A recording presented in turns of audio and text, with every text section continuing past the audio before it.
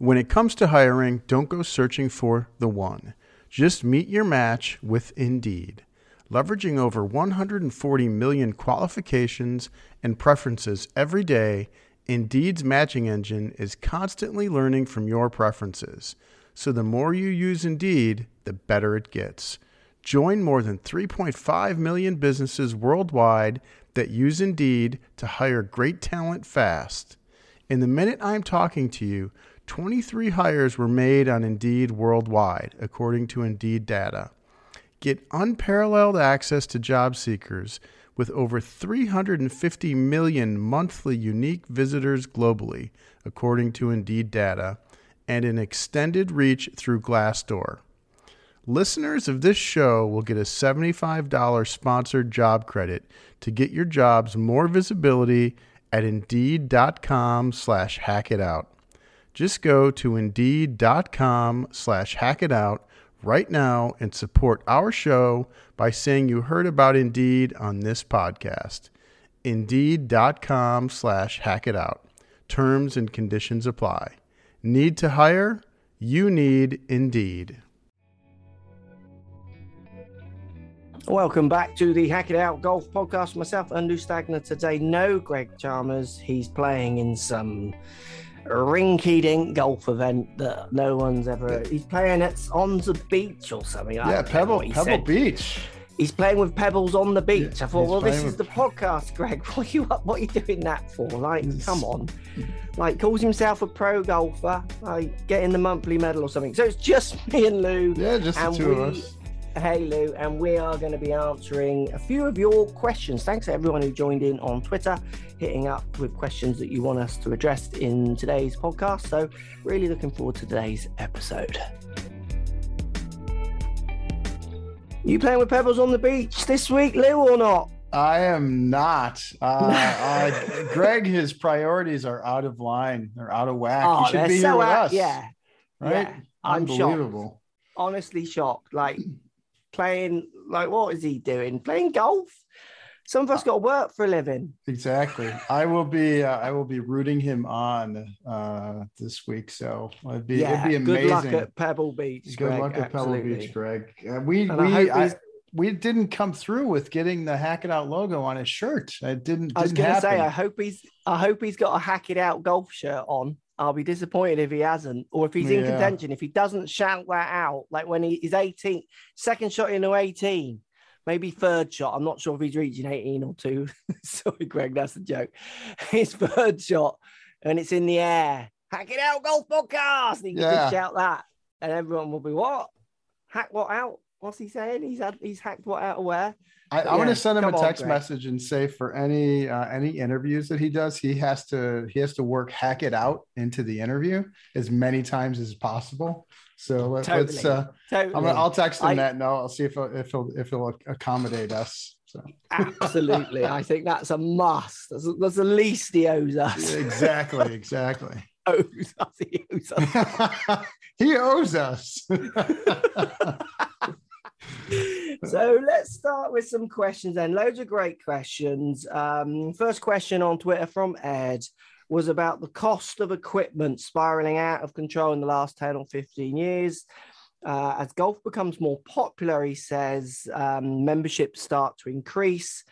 Is golf getting a bit borderline out of control with its cost compared to other sports? It's a good and fair question. And I'm going to kick this off just with an interesting point that I noted when I went to Dallas recently.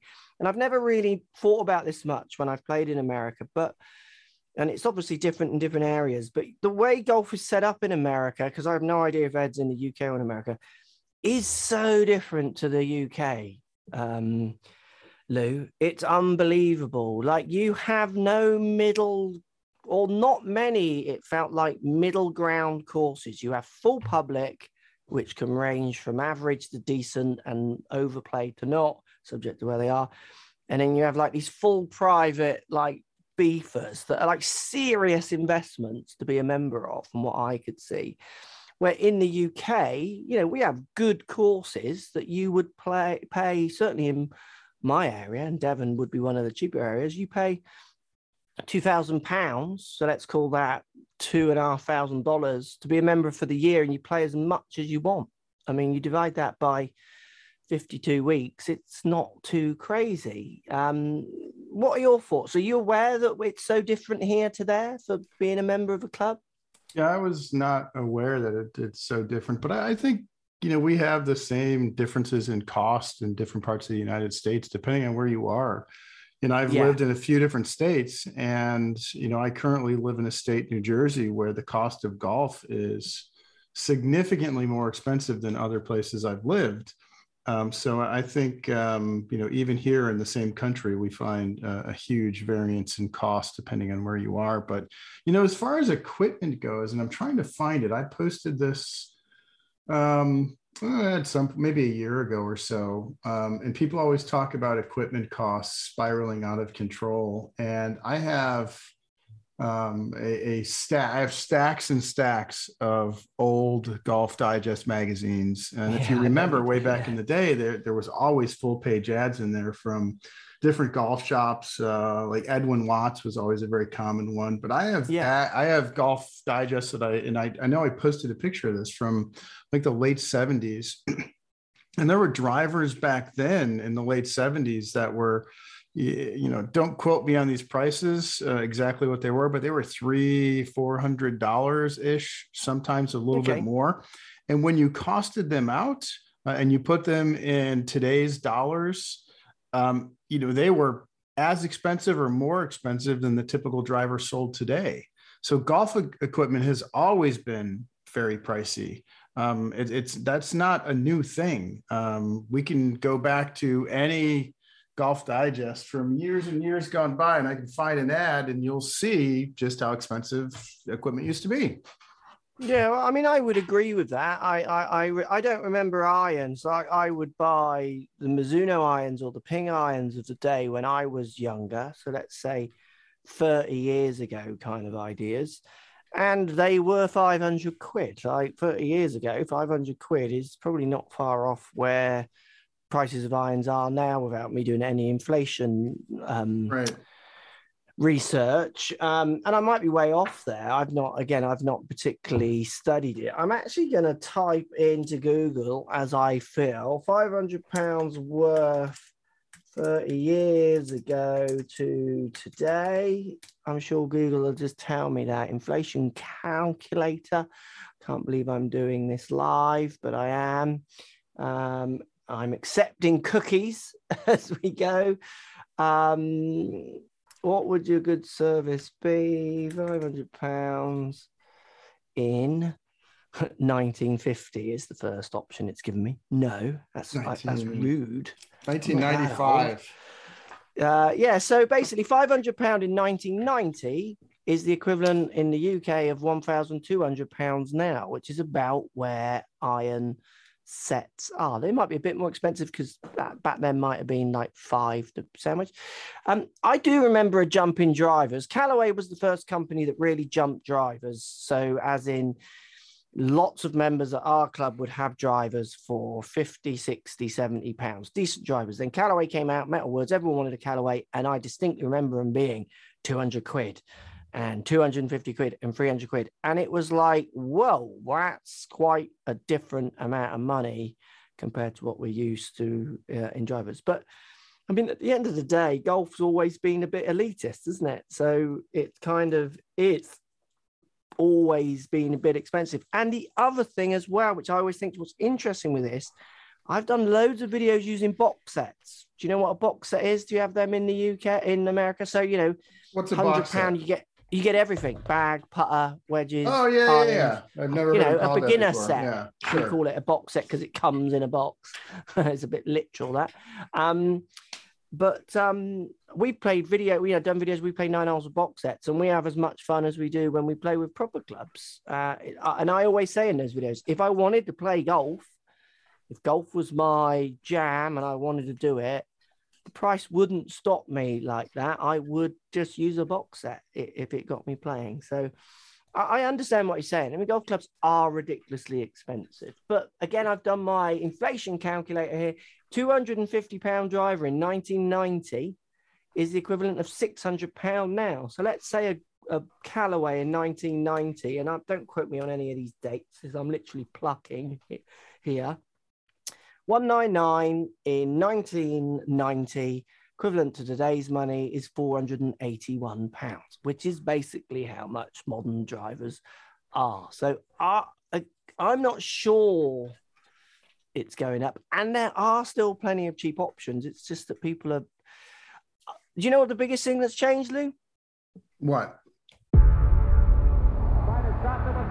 Before history is written, it's played. Before it's frozen in time, it's fought one shift at a time. Before it's etched in silver, it's carved in ice. What happens next will last forever. The Stanley Cup Final on ABC and ESPN Plus begins Saturday. Well, the marketing is so much better and aggressive and stronger now, and it's so much easier for the message of equipment to get out than it used to be. So for equipment messages to get out back in 1990, you would either have to be buying golf magazines and looking at ads or their horrendous reviews, or you would be going to Ask a Pro, but you'd only be going to Ask a Pro if you're a member of a golf club. If you weren't a member of a golf club, you'd walk into a shop and probably try and get out there as quick as possible because you felt uncomfortable. So what happens now is the marketing is so much more aggressive, and I would argue slightly slicker across many other channels, is that maybe it's more desirable rather than it's more expensive might actually be the truth. I don't know. What do you think? That's one way to look at it. I don't know if you can see what I have here, but I have you can't see it listening, but I have a binder. And this is the 1978 editions of Golf Digest. And I'm going through them, and I'm finding some ads here as we're looking at them. Let's see, I'm doing this on the fly, but it is, let's see, I know there's another one right here. I'm trying to find a good one. What's interesting is golf balls, I think, were more expensive back then than they are now. I think the price of golf balls doesn't surprise me because, well, they've probably mass produced more successfully nowadays, I guess. Yeah, for sure. Yeah. And there's a lot more competition as well. Competition drives that. Probably a lot easier to make modern balls than Balata balls that were wound and had to go on a machine and wind them around. A lot more that goes into them. So I'm looking at, there's some drivers here that were $219.95, $249, $220. And this is 1978. $220. So let's call that 180 quid. Bad maths. When 1990? This is 1978. Okay, 1978. Equivalent nowadays is £1,100. Yeah, it's and that's about what you pay for drivers over there now, around that, or do you pay less? No, drivers $400 to $500. Okay, yeah. So there's a significant difference in price. So I don't think equipment has gone up significantly. I think actually equipment, when you really look at it, it's cheaper now than it used to be, for the most part. Yeah. But another point that he makes, which is a good point as well as his question, I think his question is a good question, is, is it a little bit, it's becoming, not that it's becoming out of hand, because maybe it was always out of hand, but if we want to be more encouraging of lots of different groups of people playing golf, does the price barrier stop people? I mean, it does, because sure, I'm not going to go skiing to see if I like it, because I don't want to go and spend that money to do that. There's no snow here. I have to go abroad. I have to hire everything. I'd rather just not break my knee. If skiing was in Exeter where I live and I could go and it was like 10 quid to try it, I probably would go. I mean, cost plays a part of everything. So maybe the costs are a bit too expensive for encouraging people to play, but I do think you can do it cheaply as well. eBay's a great place. I got loads of good drivers that I've tested constantly on YouTube from eBay that perform as good as modern day drivers, and they're costing me like 40 quid a driver. So I think you can be creative, would be fair. I agree with that. Fair, yeah, I think that's fair. Yep. Yeah. Okay. Good question. Next question from Sean. He's asking, taking score out of it, what is the most enjoyable round of golf you've ever had? Should we put less on scoring and more on experience stroke friends, question mark. Great question from Sean. My favorite rounds of golf was when I played with my eldest daughter, who doesn't really play anymore because she's partying now. She's a full-on teenager. Yeah. And my mum and dad, like that, I just really enjoyed them. We'd go on a Saturday or Sunday afternoon, 9 holes. That's all we needed. You Right. know, I can't be on a golf course with mum and dad for more than 9 holes too often. Love you, mum and dad. That's great. There's a limit to how many times I can be asked the same question about why they don't chip it close and all that kind of stuff. But they were fun. I love those rounds of golf. Were really wholesome. So for me, it used to all be about score, and the social side of it would have been okay. And there was times where I wanted it to be social, but really it was about being as good as I can be. Now for me, it's all social, and I just want to play to a half decent standard. Like I want to not hit a ball along the ground kind of standard. Lou, your favorite round? I would answer it very similar to you. There's one that really jumps out. When I heard the question, my dad and I went and played a golf course about an hour away from our house. This is when I was younger. It's probably 25 years ago. And it was just a great day. It was a fun course. We had a great time. So that is one of the most enjoyable rounds that I had. And then I used to play a lot of golf after work on weekdays with a couple of guys, and we would meet up and we would be out there until dark. We would hit shots until we couldn't see anymore. And those were always a blast. Always had a great time playing those rounds. And I think the second part of his question, we didn't really address. And I think that's the most important part of his question is, should we put less on scoring and more on experience and friends? And in my opinion, yes. I don't play golf for a living. I don't get, I'm not feeding my family by my ability to play golf. I think we all want to play great golf and we all want to shoot the best scores we can. And if you're listening to this podcast, you're probably in that camp where you want to shoot the best scores you can, but I think the experience and being out there and having fun is far outweighs the score that you shoot. And letting you as a golfer be defined by the score that you shoot, I think is a bad recipe. Yeah, absolutely. But again, at the same time, in defense, if it is, I know lots of people use it for that competitive edge. They've stopped another sport, and if that's what lights your lemon, definitely. I definitely seeing more. The more I work with amateurs, and the emphasis is more on the enjoyment. It moves away from the grind. You definitely see their enjoyment levels, as a general rule, go up. But don't get me wrong. When I'm out there playing, almost every time I'm serious, playing, aren't you? I'm dead serious. You're on it. I have a contractor level measuring device for my putts. I'm pretty serious. So I'm trying to shoot the best scores that I can. I recognize that having fun is the most important part of the game for just about everybody, I think. Yeah. Well, the game is one of the big words there, isn't it? So, yeah, very good. This is a great question from Adrian then. Question number 3. I like this question. Everyone is sending us these questions on Twitter. For anyone listening who doesn't follow us on Twitter, I'm at Full Golf Online. Lou, what's your handle? At Lou Stagner, I think. Yeah, at Lou Stagner. And a big, big thank you to all the questions that came in. We got a number of questions publicly, a number privately.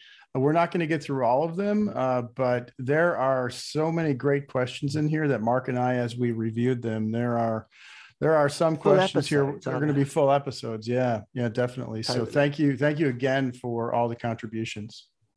Yeah, I agree. Totally agree. So Adrian's contribution here is a great question. How do you encourage people to play off shorter tees without insulting them? It's such a good question, isn't it? I feel seen. Yeah. I feel seen. For me, I've never really had this problem much, because generally when I'm on the course with someone, and this sounds, but I'm generally in control because I'm the coach. They've come to be looked after by me, and I'll just say we're playing from here. And if they questioned it, so I get the question, but I wouldn't see it. I would have definitely personally, but maybe I'm a little bit, maybe my I want to be friends with people, barometer is way off because I don't really care. I've got no problem telling people if they ask me what tees they should go off. I don't think I would ever go up to someone and tell them they're off the wrong tees. If I owned the golf course, or I was a golf steward, or I was the pro at that club and I could see that it was going to cause problem for today's flow of the round, I would absolutely do it.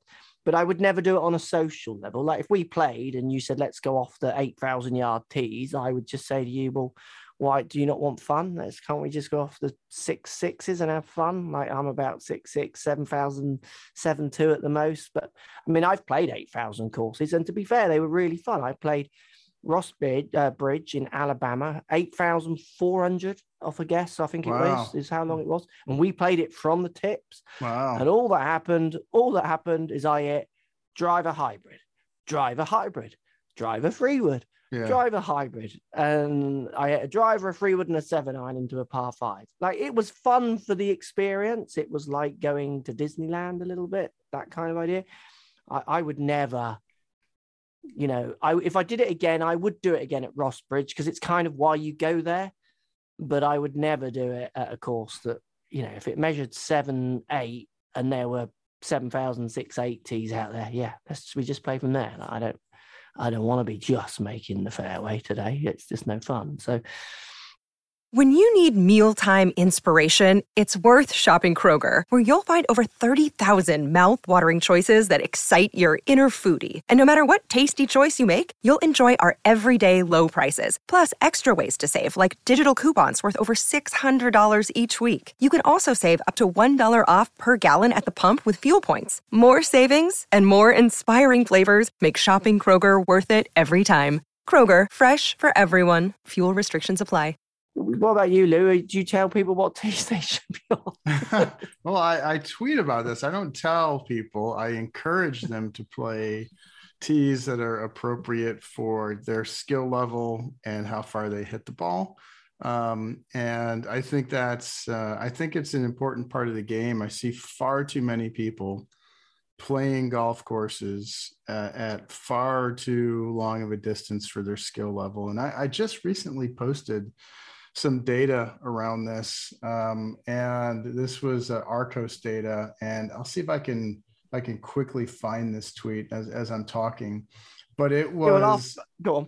Go ahead. I can fill if you want. Yeah, I've got a point about tees as you look for that data. Basically, what we notice as well, which is really interesting and can get really confusing in a day's flow, when we go and film and play a busy course, you've got to move with the pace of play, and we're holding a camera, so we're really conscious that people will be looking at us thinking, oh, they're holding us up because they're doing something golf different.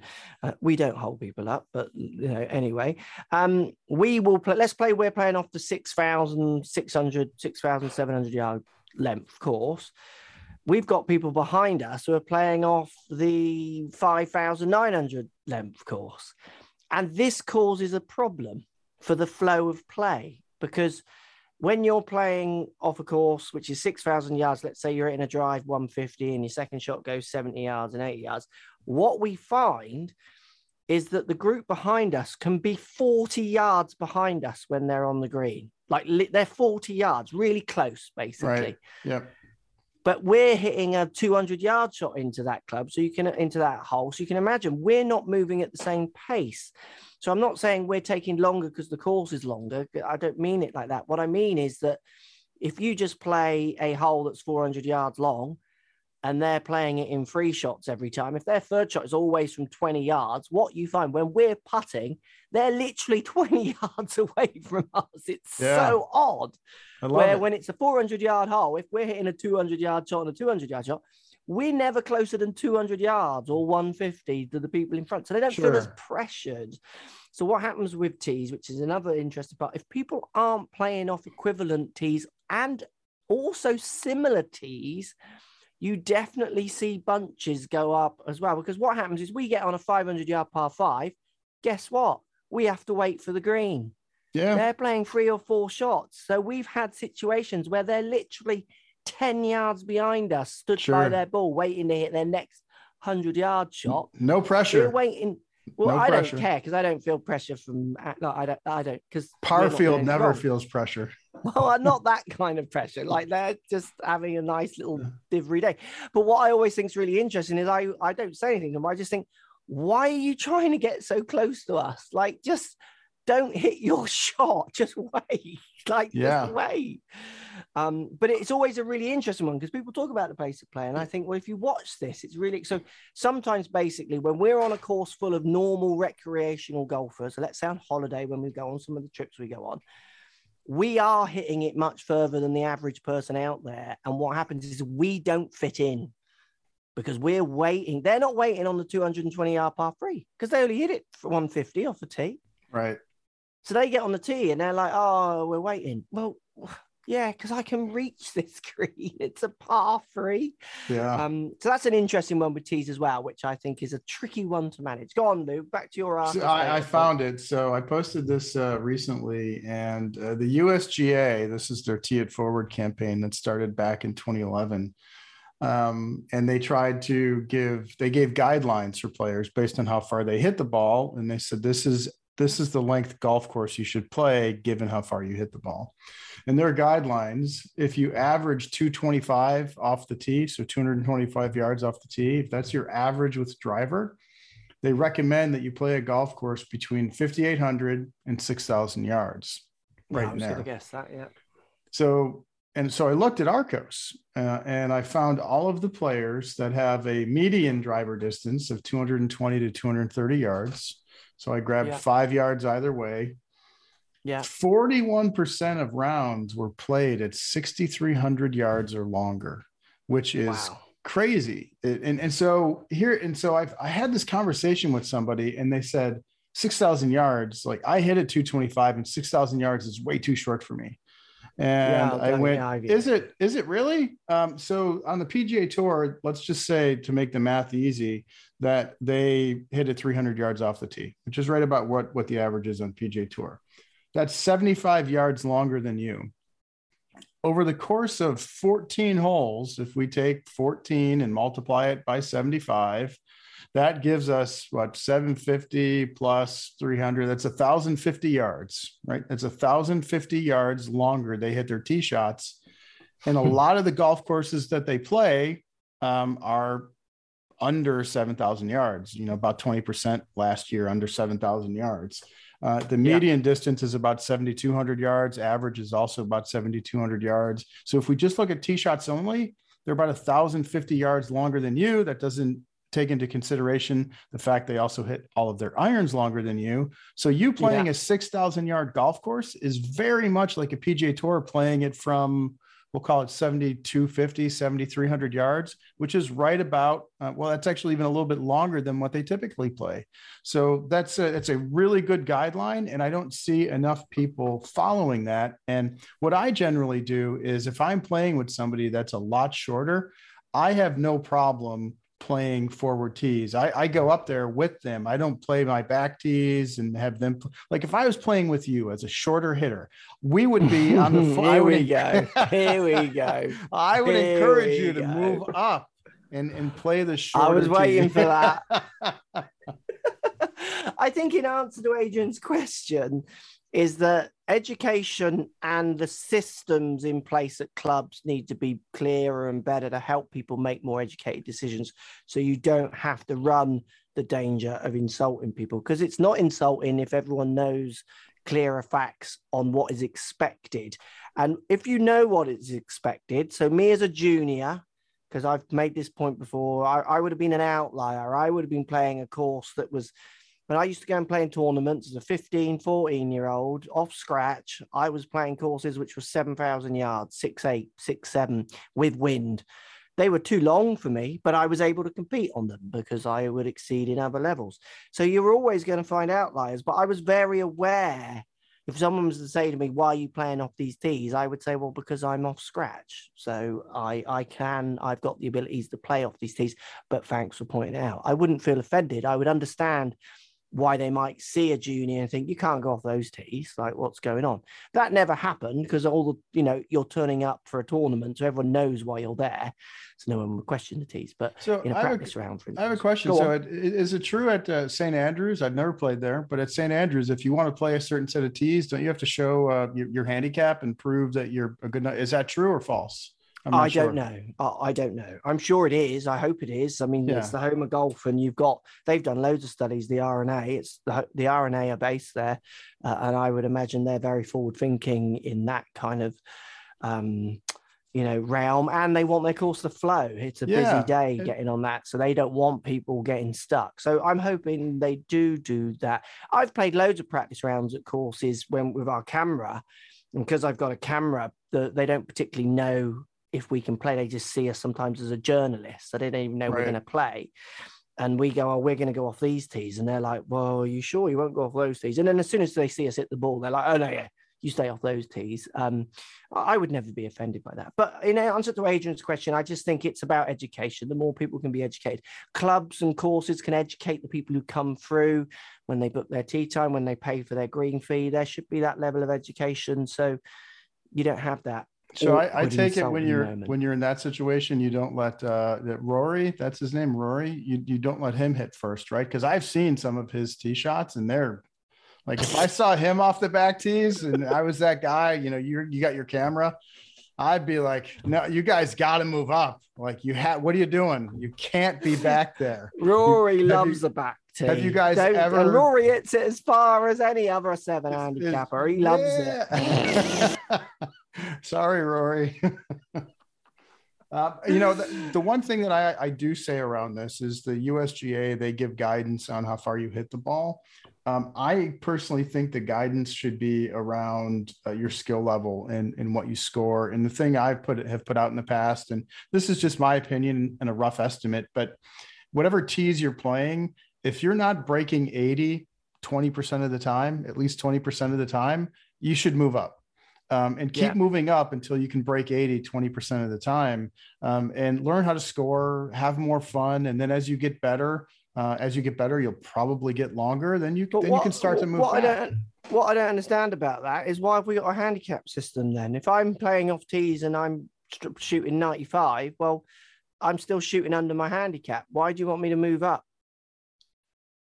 Because 95 is too high, in my opinion, and I don't want that to sound the wrong way. I'm off 25. I don't want that to come handicap across the wrong way.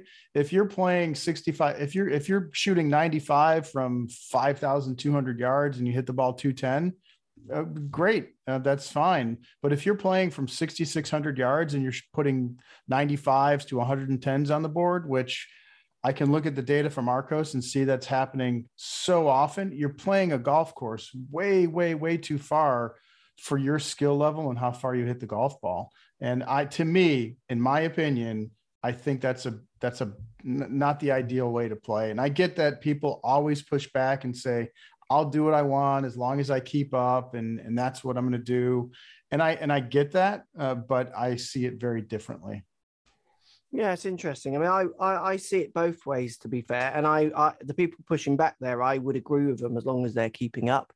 They've got every right to play off the tees they want to. I also agree with you as well. I see lots of students and amateurs not having as much fun as they should have, and they play off the tees they think they're meant to. So I think it definitely works both ways. But 95 is not a bad score. If I'm at 28 handicap, I've beaten you. If you're off scratch and we play a 7,000 yard course and I shoot 95 and you shoot 77, I've beaten you. I'm off 28. I win. See you later. Listen, you want to move up, bruh, because I've just wiped the floor with you. That's the beauty of golf. You've got a handicap system, and I'm off 28, and I've gone off the 7,000 yards tees, missed the long dog, and I've wiped the floor with him. You have. I'm not surprised at some of your opinions. Shall I move up tees? Yeah. Oh, I've won 4 and 3. Should I go up more? Yeah, I'm not surprised at some of your opinions on this topic, given how short you hit the ball. I can't wait for us to... I'm not 100% agreeing with you there. I get it. I definitely would do that as well as a development idea for students. But 95, in my opinion.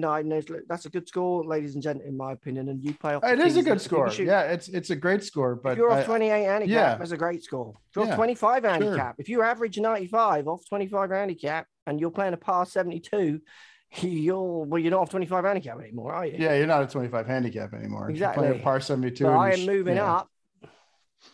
Yeah, we're gonna come to blows with this one. We are gonna come to blows. I can't wait for us to play later in the year. It's gonna be fun. Definitely.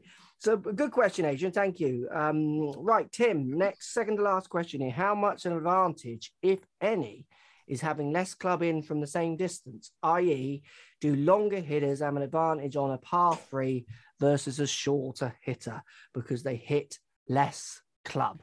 Great question, Tim. It's a common idea and question. Lou, your thoughts on that one? Do longer hitters? Let's take a 200-yard par 3. I'm in a 3-wood. You're in a 7-iron. Do you know why it's easier or not? Do you know the science behind why it would be easier or not? I don't want to put you on the spot. It doesn't matter if you don't. Well, I was going to start talking at it from a different angle first. Go for it. And so, yeah. Well, I think one way to think about this is generally longer hitters are longer for a reason, and that reason is oftentimes they're just better players, and better players have more skill. They have a more efficient swing, generates more club head speed. They hit the ball in the center of the face more, which is also a contributor to distance.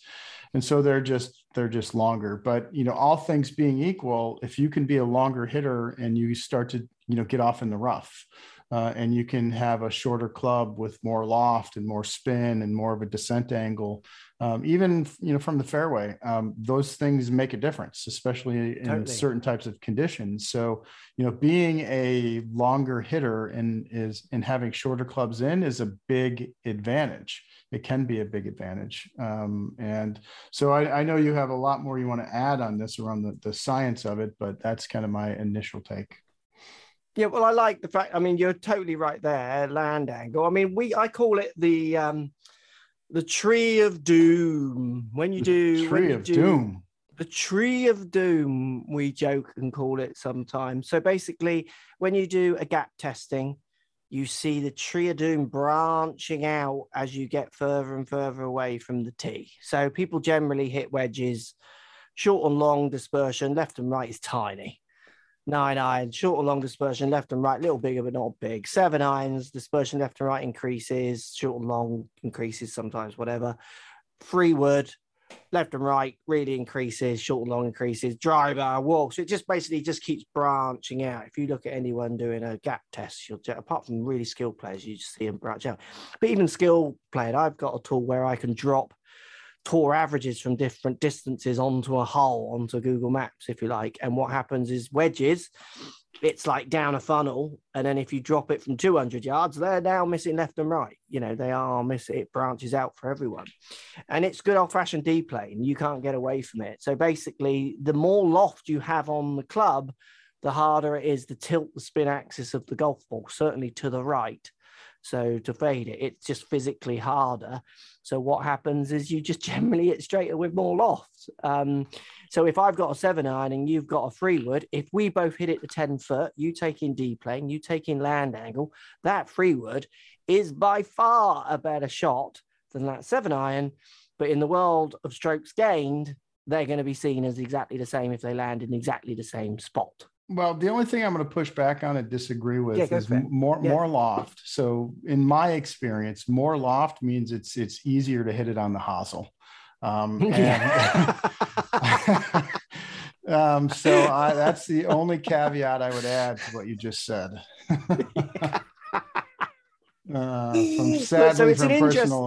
Personal experience there. It's an interesting question because for people who know the answer to this one, and I always think what's interesting about people who know the answer to this question think the question is silly. Like, how can people not understand that? But people see a 200-yard par 3 and they just think it doesn't matter if I'm hitting a 5-iron or a 9-iron. If you're hitting it at 10 foot, I'm hitting it to 10 foot. Well, you are, but the amount of times you're going to hit it to 10 foot or 30 foot or 20 foot with those two clubs is going to be very, very different. And that is shown across amateur data in all handicap categories.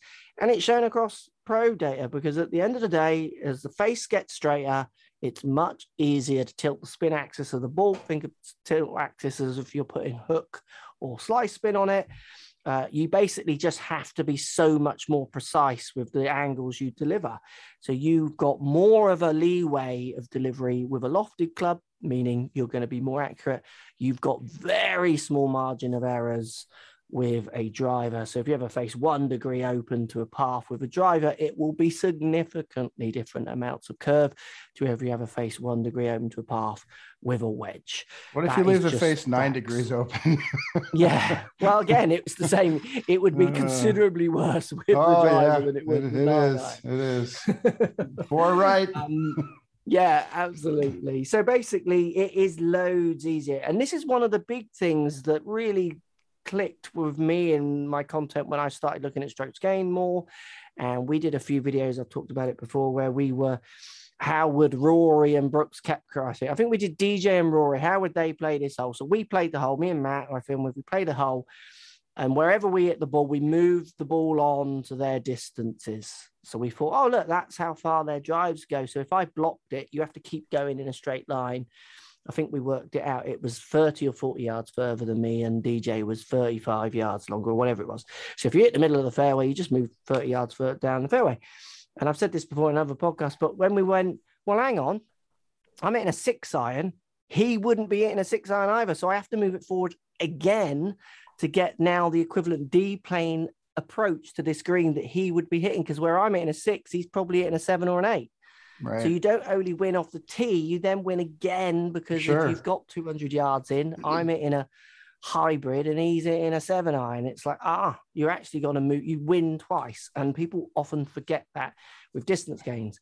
I had distance gains over lockdowns. I swung fast a lot, did press ups and tried to work harder on my body because we had the time. And I noticed it across, it was a double win. My irons went further and my driver went further. So where I gained 10 yards with my driver, I gained half the club with my iron. So I was actually gaining nearly 2 clubs on approaches over the, over a longer hole. And it's exactly, Tim, your answer. It's the same on your par 3. If it's 200 yards, if someone could hit a 9, just imagine having a 9-iron, Tim, into a 200-yard par 3. It doesn't matter that it's 200 yards. You're going to have the control you've got now, whatever that is, with your 9-iron, all things being equal. Because again, like Lou says, if you're hitting that 9-iron literally out of your boots to get it 200 yards, then there will be more variables. Yeah, you brought up a really good point, and our buddy Mike Carroll, Fit for Golf, I'm sure everybody listening knows Mike. He recently posted the other day about distance gains, and it's not just with the driver, it's through the bag, and it makes a big difference. And so, for those of us in cold weather right now, I'm here in the Northeast, we have a few months left of cold weather. It's a good time to think about a distance program and think about a fitness program if you're not doing any of those things. And even just 3 or 4 months of prep before the golf season, really good prep of either, using Stack System or Super Speed, which are both great, and Mike's Fit for Golf program. If you do that for 3 or 4 months, you will be shocked at how much distance you will gain if you're currently doing nothing. It's amazing how much distance you can gain. I have a number of friends that have gone through speed training and fitness training, and it's not uncommon to see 20 to 30 yards longer with the driver and a club longer through the bag. So it's well worth your investment in time if you want to get better. Yeah, 100%. I mean, I always think it's interesting. We're just coming out slightly of release mayhem, every manufacturer releasing every new product. People talking about them. I post my reviews, people talking, saying that one's better than this one. And sometimes I post a review, I say, look, this club's going, it's good. It's not great. It's just going the same as other club. Look, here's my club. And look, it's about the same. And then people go, yeah, but that club's fit for you. That's why that club's better. They're both fit for me. And B, what I always think is interesting, the whole point was to show you that they're the same, not that one was better. You've just said one's better. My point here is I shifted the needle on any distance for myself through trying to improve myself body-wise.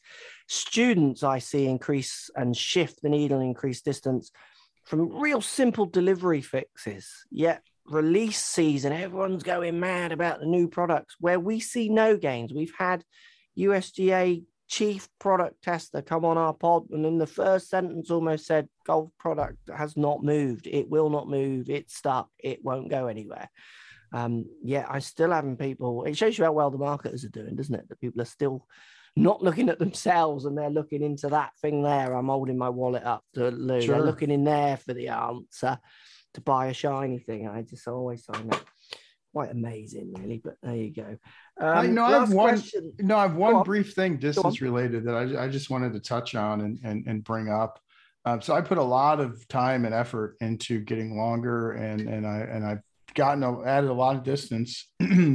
The last several months, I've been working extremely hard at making some swing changes. And the thing that I noticed that's interesting is, as I'm going through and making all the changes that I'm making, I've lost speed. And it's very challenging for me at the moment to keep the same motions I'm trying to keep and do it at speed. It's been honestly a little frustrating at times. Like I'll put a driver in my hand and prior to starting these changes, I could go out and, easily cruise at 111 to 114, depending on the day. Now I'm struggling, even when really trying to go at it with these changes, I'm struggling to get it above like 105 right now. And it's interesting. I know it's going to come back, but it's making these changes has been interesting as far as how much it's impacted my speed. So I'm curious your thoughts from a coach perspective there. Well, I did talk to you about that, as in the way. So basically what you do to put force and energy through your club to get that club moving, the way you interpret speed doesn't interpret the club as delivering at very sensible reoccurring angles. So unfortunately, the way you relate to speed doesn't relate to delivering the club in a nice, neat pattern to allow you to hit the ball straight. So what you're going to have to do is train to hit the ball with these different patterns and then try and put the speed back in. And it's there. It's in you. You've just got to refine. Your vertical jump hasn't got smaller. You're not doing less press ups. You're not running 100 meters slower. Right. You're still the same person. Sure. It's just your brain. So I used to see it loads. This was always a great drill I used to do with students. So students who would stand the club up on the way down. So get quite a vertical looking shaft on the way down and then a high handle delivery, if people can picture that idea on the downswing. Real common problem with people who are trying to hit the ball really hard and not speed as well. I'd say it's 50-50 almost, but that's a different point. I would say, see that flag out there at 50 yards? They'd say, yeah. I'd say, hit a driver 50 yards. And they'd look at me like, what? You want me to miss it? No. So do like a chip, do like a pitch swing with a driver. They don't stand the driver up now because they're not trying to put the force through it. So what happens is the club just drops behind them. It slowly falls out in front of them. And they hit this lovely little straight pitch that just falls out the air because obviously there's not enough loft. And you get them to build up from there back out. And then they start to see, oh, yeah. So as soon as I start to really pull on that club and push it, that's when they want to start standing it up, where you get them just to hit these really little pitch shots with a driver. They do these lovely little rounded actions, and delivery was 0 and face was like tolerance of 2 degrees open or closed, where before we had a tolerance of like 8 degrees open or closed, Right. So they were like, 16 variants from the middle. It was like literally houses on the right and houses on the left at speed. You were in the evening when you can see the ball going off, they were hitting shots and you were literally praying they didn't hit an house on the range I used to teach at. And that's why I started getting them to hit these little 50-yard pitches, because I just like, you just got to stop hitting that house for like 10 minutes because they're going to close us down. and I thought it really worked. So as soon as you took their ideas of putting force through the club, they started to get better angles, and then you work out how to get the force back through different ways. So what happens if we do a bigger shoulder turn and you do that? What happens if we push in the ground harder and out, but you still feel that? It's almost like their angles of their hands and wrists want to force the club another way. And it's a really anecdotal this, but the pattern I used to see, it was really common with tradesmen. I've said this before. So people who had strong arms, bodies, worked with tools, like they were physically, they might have had a belly on them because they like a bit of a beard, but they'd shake your hand and it was like, cool, he's got some grip on him.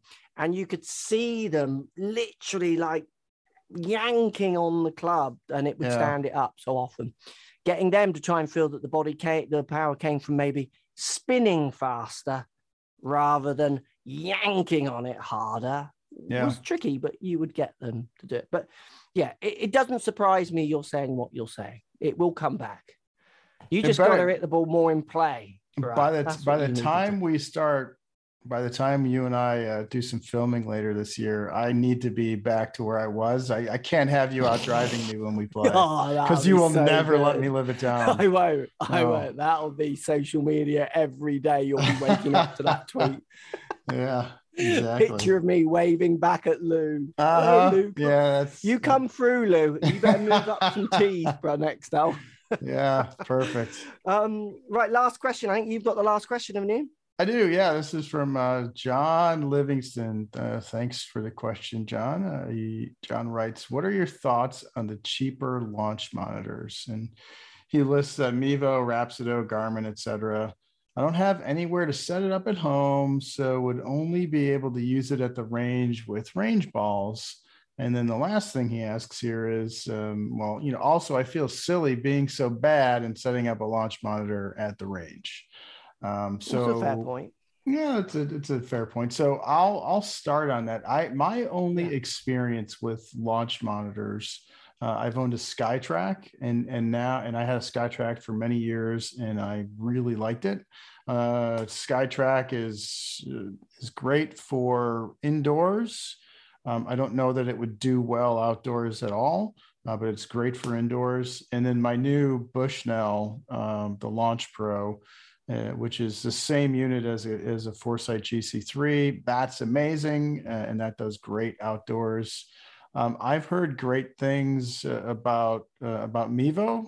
I don't know much about the other ones. I'm gonna see what experience you might have with some of those, Mark. Yeah, so I've got students who have got things like Mevo and stuff and SkyTracks, and they're fantastic for me setting them little goals to try and achieve. So I say, I want you to hit X amount of this club, X amount of that club, X amount of this club. They send me the data. I look for patterns. I then would say, right, I want you to hit a 150 shot. And at the moment you're in a 7-iron, say, but I want you to hit a soft 6 because you're not hitting many greens and you're coming up short lots. So are you better at hitting a hard 8 150 or are you going to hit more greens if you hit a soft 6? And I can send them off to task that out. They can go and hit in a week batches of shots and see if we see any different patterns. And if we do, then they take it to the course and see if it plays through. So they're fantastic for collecting data, but it often worries me, and I've seen it time and time again, not to say that home launch monitors aren't good, because I think they are great. I see amateurs using data so poorly because they don't fully understand how to interpret the numbers that they see, that I see them going round and round in circles. And then I actually think, is this actually helping them? So me having to look at their data, or a coach, it doesn't have to be me, a coach, that's the real benefit for lots of people. I mean, Lou, you're an outlier because you understand data better than anybody else and you've practiced tasking things yourself and what have you. But for the majority of your average golfer who would be confronted with many different numbers, you get them focusing, often you see them focusing on numbers that you just think that's not showing anything. Like, for example, they'll look at an average. Oh, look, I averaged a 7-iron at 155 yards. Yeah, but, your left and right standard deviation was 20 and your short and long was 15, meaning you went in many greens. Yes, your average is fine, but sometimes no shots hit your average because that's how averages work. Right. So I think they're great. I think the big problem you're going to have with radar, so he's talking about radar there, so something that sits behind and that will try and track the ball. So I think this, I've always said this about radar, and this isn't an advert for camera base or radar, because radar is brilliant too, and it has its place as well. As so GC Quad that I use is a camera based system, and then using algorithms, sees a little bit of like TrackMan is your ultimate radar, if you like, sits behind and it's tracking the ball away. When you're tracking a projectile, if the projectile has variance to it, then the data is going to be very dodgy, because it then might not reflect what you're doing. Take this from someone who used to work at a range where we use some of the worst range balls you'll ever find because of these houses I've mentioned earlier. We had to use really heavy golf balls that would fall out the air quicker, because the end of our range was only like 220 yards. So people with full ball, they could chuck it out the range. And you would get some funny readings off radar. And I started to learn the patterns. I just saw shot after shot after shot. And I would just say, look, that's not a true read. That's reading a dodgy projectile, because that's what radar's doing. It's measuring a projectile. Next thing you're going to struggle with possibly at ranges is the roof of the range. So if you think about, you've got a machine sat behind you, you hit a 9-iron, it'll go up and it goes out of view. Radar can't, it's go the roof, it goes out of view. Right.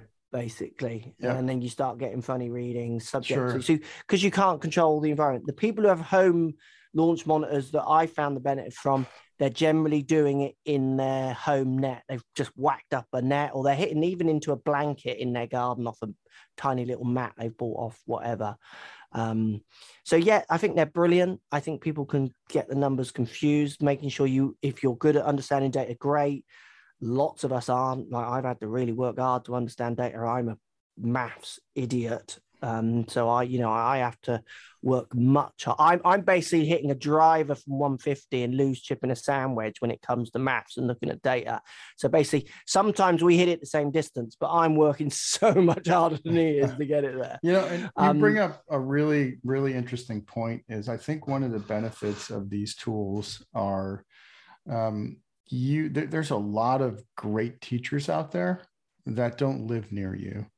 And when you have a launch monitor, like the teacher that I'm working with currently, I send him all of my data from my Bushnell, and he doesn't even have to see me, but he can look at, whatever club I'm hitting. He can look at my launch angle, my backspin, my angle of attack, the horizontal launch angle, the smash factor, and he can see over a session how I'm swinging the club. There's so much information there that tells you so much as a teacher.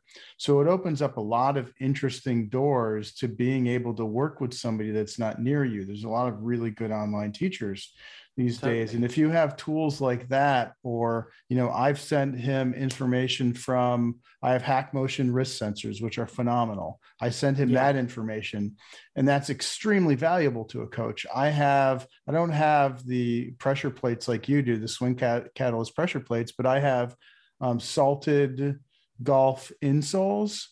And they're insoles you put into your sneakers, and you attach them via Bluetooth to your phone, and you can see the pressure on your feet as you swing. Are they a substitute for a high-end Swing Catalyst? Absolutely not. But they do a great job. And I've also, given my instructor that information as well. And so having tools like a launch monitor and some of these other things, which are, they're achievable. They're at an achievable price point for a lot of people. It opens up a lot of opportunities to work with somebody. And the other thing you mentioned that I think is really important is the data, and being able to, and I don't just mean from a math perspective, being able to understand the data, but there's far too many people that have launch monitors, and they're looking at a lot of the wrong things. They're looking at, how close did I hit it? All right, well, I'm doing a wedge combine, and all I'm doing is hitting the ball to, as close as I can. And I just hit this 100-yard wedge to 12 feet. That's awesome. It's a great swing. And maybe that wedge, which was, I don't know, we'll say it was a 56-degree wedge. Maybe you're launching all your 56-degree wedges at, 34 degrees. As a coach, Mark is going to say that's probably not ideal. And there's so much information in there that if you do have a launch monitor like that, get the help of a coach, like get somebody to work with you on that data. So at least moving forward, you understand what it is you're looking at and what you should be focused on. And too many people are just using those tools to see how close they hit it to a target. And there's so much more value beyond doing only that. Yeah, I agree. And then, so, I mean, I think they're really good. And I think the growth of home launch monitors is only going to just keep going and snowballing, which is exciting. Totally agree with you there, Lou. I mean, the students I've worked with home launch monitors, I actually think it's a better way of teaching to a certain extent. Really? Because interesting. Because I don't have to watch them at 30 shots, which is boring. I don't want to watch you at 30 shots. I want you to hit 30 shots. And then I can video one swing, take a pressure plate reading, and I've got everything I need. Like, your swing isn't going to visually on 2D camera change in those 30 shots to any degree. Right. And I can take a pressure reading at the start, one in the middle and one at the end, and generally one at the start, one at the end. And if they're crossing over, I'm happy. But I don't want to watch you hit 30 shots. And what happens in a lesson, I do serious lessons, I'm doing like a whole morning. I'm not doing half-hour lessons. That rubbish. I dropped that years ago because you just can't do anything in it.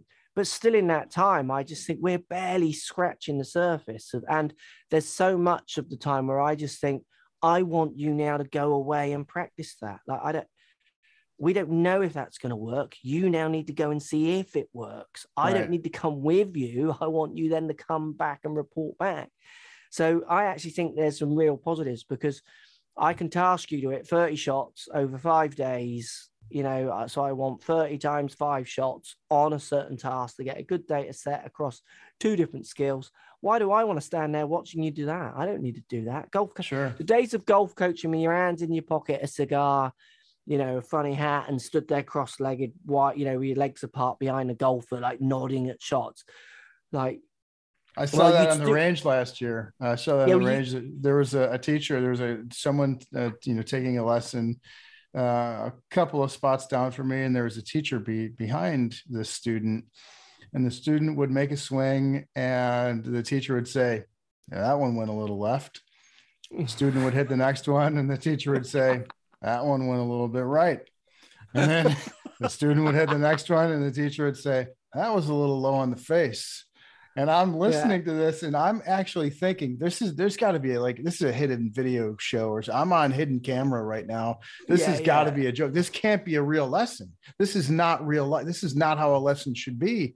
And for 45 minutes, that's all the teacher did. The student would hit a shot, and the teacher would tell him exactly what just happened. And I just listened to this going, oh, this poor guy. Well, I remember hearing when I was teaching ridiculous amounts, and I remember hearing myself saying things like, they'd hit a shot and it doesn't go where they want it to go. Well, not quite, try a bit more. They hit a shot, not quite, try a bit more. They do one and they hit a good shot, and I would say, yeah, that was better.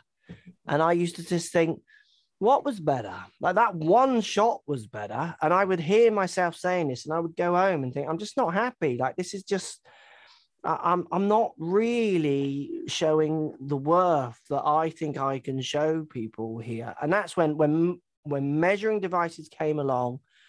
I was really early in the uptake of it, probably one of the earliest in the UK and not far off in the world of having launch monitors, because of where I worked, and an old colleague of mine who was way ahead of the game, more than I ever was. And getting my own launch monitor, I was certainly very early in my career compared to certainly anyone around me. It was beyond exciting. To be able to quantify things that I was seeing and not with numbers and relatively accurate data, which is, like I say, relatively accurate. They're pretty accurate launch monitors. There's always going to be an element of them. Right. It's a fast moving, tiny incident of impact that's very hard to measure, and then keep the measuring device under 100,000 pounds kind of stuff. Right. They make them 20, 15 grand, which is a lot of money, but that's not actually enough if you wanted it to be like the most accurate, but it's good enough at that price for you to start seeing the patterns of when it's playing up and when, reads are good and bad and that. I think that's been the one of the most important parts of my journey as I make a whole series of swing changes this winter, is tracking and monitoring everything that I've done and trending that out. And there's a number of key things that I look at. There's a number of, I'll call them like benchmark sessions that I go through just to go through and hit a series of shots, record every one of them. And that session is something that I'm trending over time. And I'm doing that at certain intervals. And when I first started, and there's a number of things I focus on, from the launch angle, both vertical and horizontal, the angle of attack, the spin, the smash factor, the club path, and not only, hitting certain numbers with those, but being consistent around those numbers, and seeing how that changed over time as I did these was really fascinating. When I started some of these and some of the changes I was working on, like I would put a 60-degree wedge in my hand and I was trying to keep launch under 30 degrees. It was one of the things I was working through. And when I first started, I thought I'd never get there. I'm launching my 60 for a 50-yard shot. I'm launching it at 34, 35, somewhere in that range, and trying to get and bring that down. Thought it would never happen. And then slowly working through all the things I was working on. And when I take all that data from my launch monitor, put it into this thing that allows me to analyze it, and when I put a graph up there, a plot up there that shows me how all of these numbers have been trending over time, it's amazing to see the differences. And having all that data, I think, in my opinion, has been a really big part of the transformation, and allows my coach that I'm working with to really give me good feedback and good information without having to be there with me every single lesson. He gives me things to work on. I send him a bunch of data, and then we rinse and repeat. Yeah, absolutely. So great question. I think there are some real benefits. there are a lot of money in it. So if you've got anyone who can help you, or got one to try because you've just got to put them in the situation you're going to practice to see if it's going to work. If the balls are rubbish, you're going to get funny data because it's not seeing the club, it's tracking the ball, and then it's going to work out what the club did. And if you've got balls that are deviating into slice spins, but you're not putting slice on, it's going to tell you a path was open, face was open to a path, and when it wasn't. So if you can, with any of those things, if you can get a unit or know someone and you get it in a situation or close to your situation, would be good. I don't know what the returns policy or anything like these on these units are. So if there is returns policies, don't be afraid to use them, because we've used loads of launch monitors over the years, and I've always been excited by consumer launch monitors. And I used to get sent loads when it was early YouTube days. There was a Freebase system, something you put in your club, and it told you what your club did. You ever remember that device? And it was just awful because we had TrackMan, so I could compare it to industry standards. Right. And where the thought of it was great, the practice of it, I used to just think this is giving worse information. I'd rather my students not have this information than think their face is 8 degrees open, when it blatantly isn't.